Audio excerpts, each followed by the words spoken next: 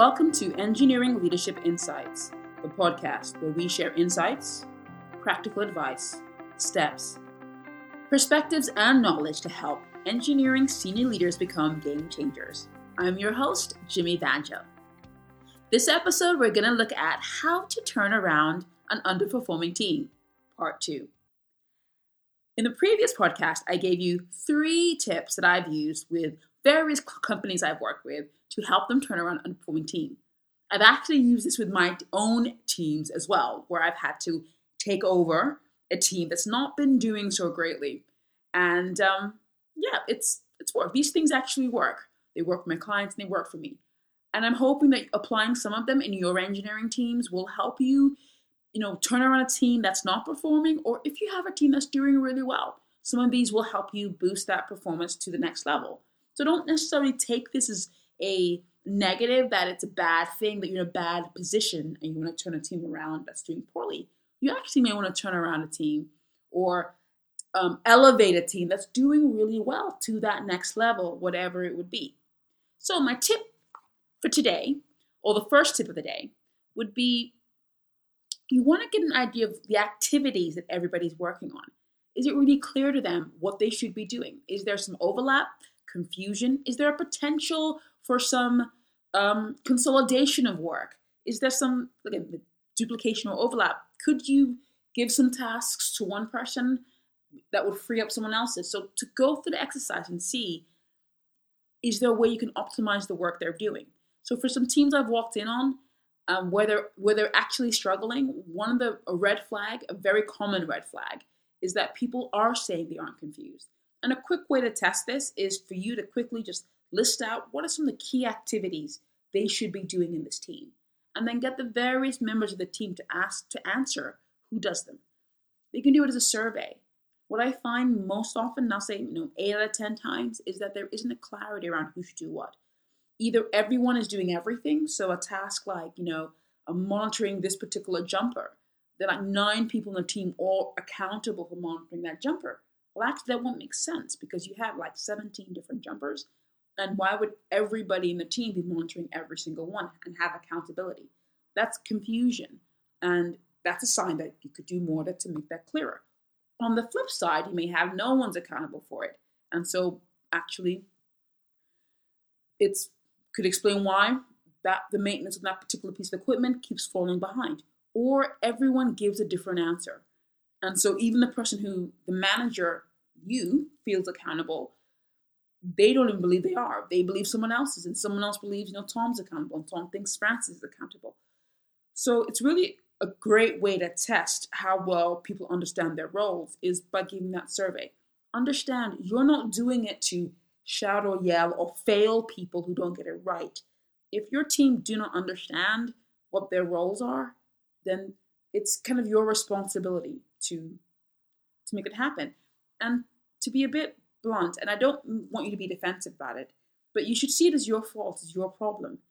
Not in a way that you should feel bad or ashamed and beat yourself up, or take a stick and whip yourself with a cane, or start to shout and yell at your team for not knowing what they should do or calling them incompetent. But understand it's your fault or your responsibility to correct that. So you've got to do more if it's training or realignment or communication so that they really understand. And, you just can't get tired of communicating the message. So do this assessment, this kind of assessment of who's responsible for what. List out the activities, on an Excel spreadsheet and put people's names on the, You can list all the activities, like say on the x-axis, and on the y-axis across the top, list people's names and get people to just tick who's responsible for what activity or who's accountable for what, and see how much overlap you get. And then paint the actual picture. Tell them this is actually who should be doing what.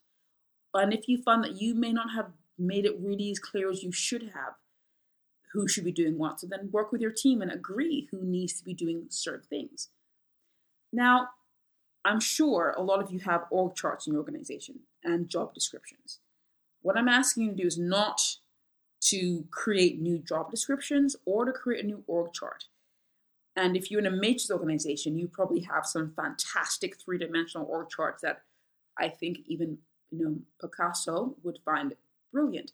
And I know Picasso did not do three-dimensional diagrams, but his abstract drawings were almost as intense as some org charts I've seen from some major organizations. You can't change your organization. I'm not asking you to do that if you are a junior or middle manager or a senior manager. I mean, you'd have to be in a C-suite or the board to be able to affect a monumental change. But my point is, a lot of you have org charts and job descriptions. Those are not going to be useful for you right now. So please, you have them, fantastic, put them aside. Your team has specific things they're supposed to deliver. What are they? There's specific activities that should be done. What are they? List them all out. An org chart, for example, may not say that your reliability engineer is accountable for providing support for any root cause analysis done offshore for the alpha asset.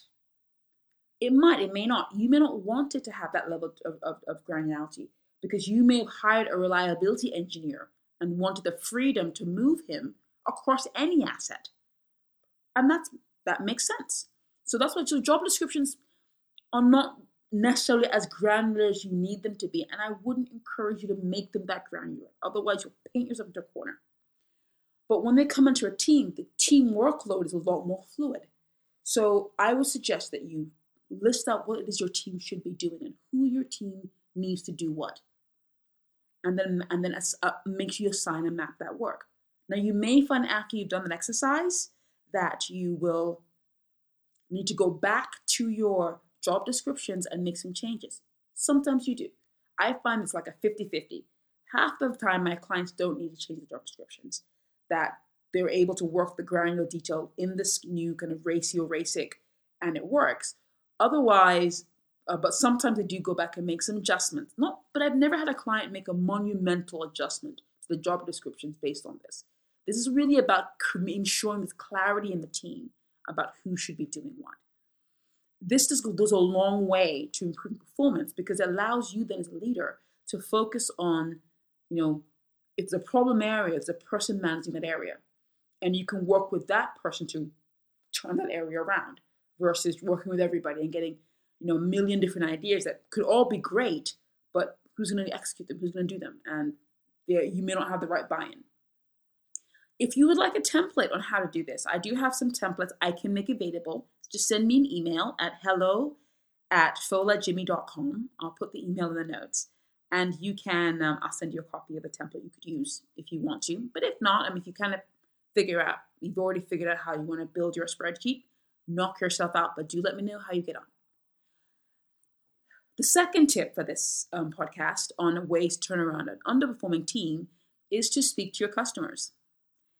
A lot of you guys are going to have internal and external customers, a combination of both. And I would encourage you to have conversations with them about what their expectations are.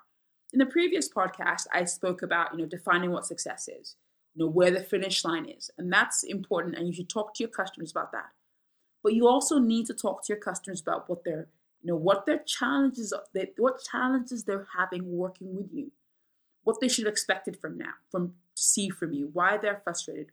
If they are frustrated, they may be very happy with the level of service you're getting. They'll often provide very good insights into specific areas you're getting it wrong because they're paying the price. They're seeing your team members coming to planning meetings unprepared. And if they're coming to a planning meeting unprepared, they're getting kicked off the asset plan, which means it's going to delay your project. They're seeing people coming out to the oil rig or the asset without the right equipment, without the right safety certifications, and having to be sent back. So they're the ones dealing with that. So speak to your clients and get an insight from them about what the actual issues are. Try not to be defensive. They may be unhappy. They may be upset with you.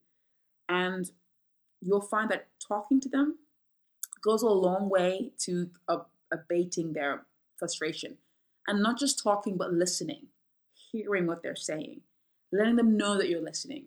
They may not be correct in your opinion. They may be 100% wrong, but it's really powerful to understand their perspective, because that allows you then to better position yourself, your communication, better manage their expectations if they are wrong, and also better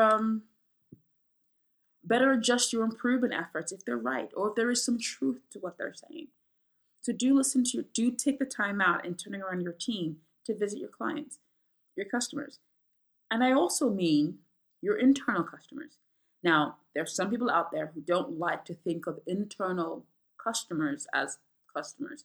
I am a maintenance manager. I work for the biz company. My operations manager is my peer, is my critical partner, not a customer. I'm not here to serve him. Well, the truth is you are. He is your customer. There's no nice way of saying it.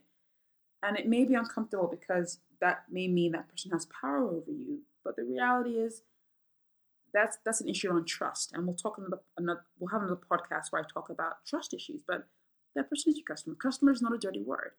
And you'll find that you'll have a much better relationship if you approach them like a customer and afford them that level of courtesy.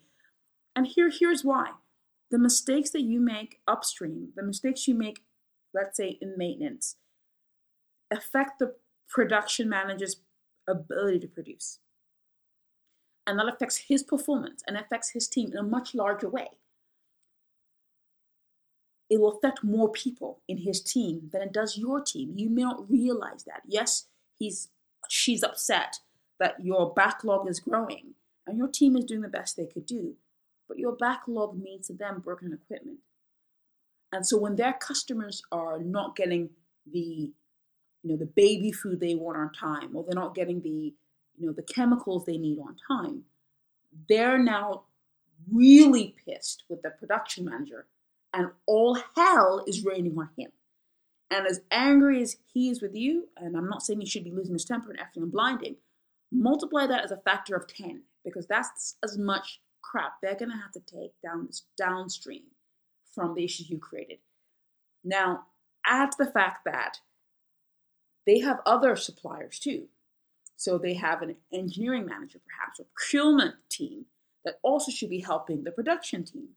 So how the other teams have dropped the ball magnify the problems that your customer's having. So your little problem actually has been mixed in with 10 other problems that the customer now has to deal with, your internal customer.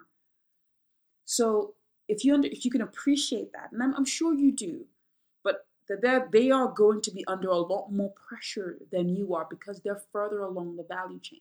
That's just the nature of things. So if you come to them with a view, they're my customer, we're going to do everything we can to ensure they have no reason to be upset with us. You'll probably you'll get more time with them. I think they'll be much more keen to listen to you and talk to you, even their peers, and to be open about the problems how they're contributing to the problem as well. Because I know customers do contribute to the problem. They are sometimes their own worst enemy, but they're also people, and you've got to make them want to open up. Okay, so talk to your customer, like I said. At the same time, talk to your suppliers. So as the customer now, you need to also talk to the people who are supplying you. And everything I said through about the production manager sits true with human resources who supply you workers because they place the job ads, your IT departments. Whoever supplies you a service in your company is a supplier. Find out from them, are there things that your team aren't doing correctly? Are there things that your team could be doing that they're dropping the ball, that you're sabotaging yourself, that are causing problems that you're facing, that makes it hard for your suppliers to give you top level service? And work out with the suppliers. Are there ways you can make things better with them? And you can be as constructive as you can, and don't take it personal if they're defensive.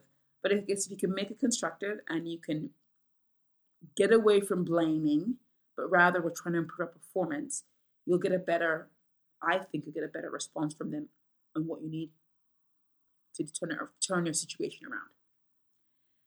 I think finally, I would suggest that you look at what systems and processes you have missing in the way you're working. So you've spoken to suppliers, you've spoken to customers, you have a view of the different activities your team should be doing.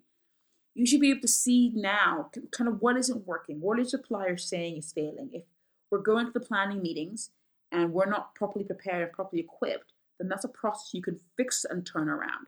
Okay, can we have a focus group with the team? Do I want to just get my planning engineer to make some tweaks to changes? But let's implement the changes, but on some key systems or processes that we think aren't working. You may find there's a process your team are following that just is completely useless. And if you have the ability, you can just say, guys, we're going to stop doing that. And we just, you know what, rather than filling out 10 forms and, having 5 meetings, just send an email to Joint Procurement. That's the new step. And you can actually remove a bunch of unnecessary work, having spoken to suppliers and your customers. And because you spoke to them, procurement team said, absolutely, you're right, Neil. We don't need 10 forms filled and all this stuff. We just need an email sent to Joint Procurement or one particular button clicked in SAP. So have those conversations. So because you have those conversations, you're better informed as to how flexible you can be in implementing some solutions and quick wins. So really think through, now you've had those conversations, what processes you need to bring into place. I had one team, and it's really silly. It's silly in the sense that it's a really simple solution. That's silly, not that the issue was silly. It was a major issue. They had some expatriate members of their team who came in and worked on a rotation. So 4 weeks, and they left. And then another person came in and worked 4 weeks. And they worked it back to back. One of the challenges they had was that it wasn't really clear who was working on what. And so when one of the back-to-backs left, the guy that replaced him was picking up different things, but they were getting into trouble with health and safety issues and some integrity issues with the asset because of activities that were being handled by the guy that was currently off. And it came down to the fact they didn't have a very good handover system or process. And so it was a quick win. They just had to agree what the handover would look like and have that agree to their manager. It took a while to get those 2 people, well, 3 including the manager, to agree what the handover should be. They didn't need a fantastic, SAP system with, minutes of meetings and action trackers. I'm just trying to mix stuff up. What they needed was to agree how they did the handover, when it would happen, what documents needed to be reviewed and such. They finally got around doing it, and the handover takes them about 2 hours every month. But when they finally began to do that, all the issues that were coming up began to, half of them disappeared. The other half, people who were aware, and they weren't taken by surprise with performance issues or integrity issues or safety issues. They were able to proactively deal with those issues because everybody knew what they said. It also made the manager aware that there were tasks that he was giving one person that he had told the other person not to do. And since they're working back to back, they had to have the same job. So it meant the manager had to really rethink how he saw those roles. And he needed to either take some work away from both of those guys and give it to somebody else, which is what he actually did in the end. And there were just some tasks he realized that while one guy was great at doing them, because they were back to back, it just wouldn't work to have one guy doing special projects. So those are my tips on ways to improve and turn around an underperforming team, or even take your currently performing team to the next level. You want to get a view of what everyone's working on, see if there's a way to send it to avoid duplication or to any opportunities to optimize that. You want to speak to your customers and your suppliers. Find out, is there a better way that you can serve your customers and a better way your suppliers can serve you? And you also want to look out for processes and systems and ways of working that you can optimize very quickly. Or again, redundant processes that you can eliminate. Okay, thank you so much for listening to the podcast. If you have any questions about ways you can turn around your underperforming team, please send me an email at hello@fullerjimmy.com. If you have any specific questions, or if you want some advice from me on how you can turn around a situation in your team that maybe I haven't covered here, something really specific to what you're going through, please do send me an email. We can set up a 15-minute call, or if you're really that committed, we can do a 1-hour consultation about how we can help you, put in some of these or some more practical tools in your team right now to start helping you see an improvement. Okay, thank you for listening, and please do leave any comments about this podcast in the review section. I do like my reviews. They're helpful for me to know how I can better help you. And if there's anything you want me to talk about that you're facing, or any questions about leadership in the engineering space, please do leave that in the comment section as well, or send me an email. Again, it's hello@full@jimmy.com. Until next time, take care.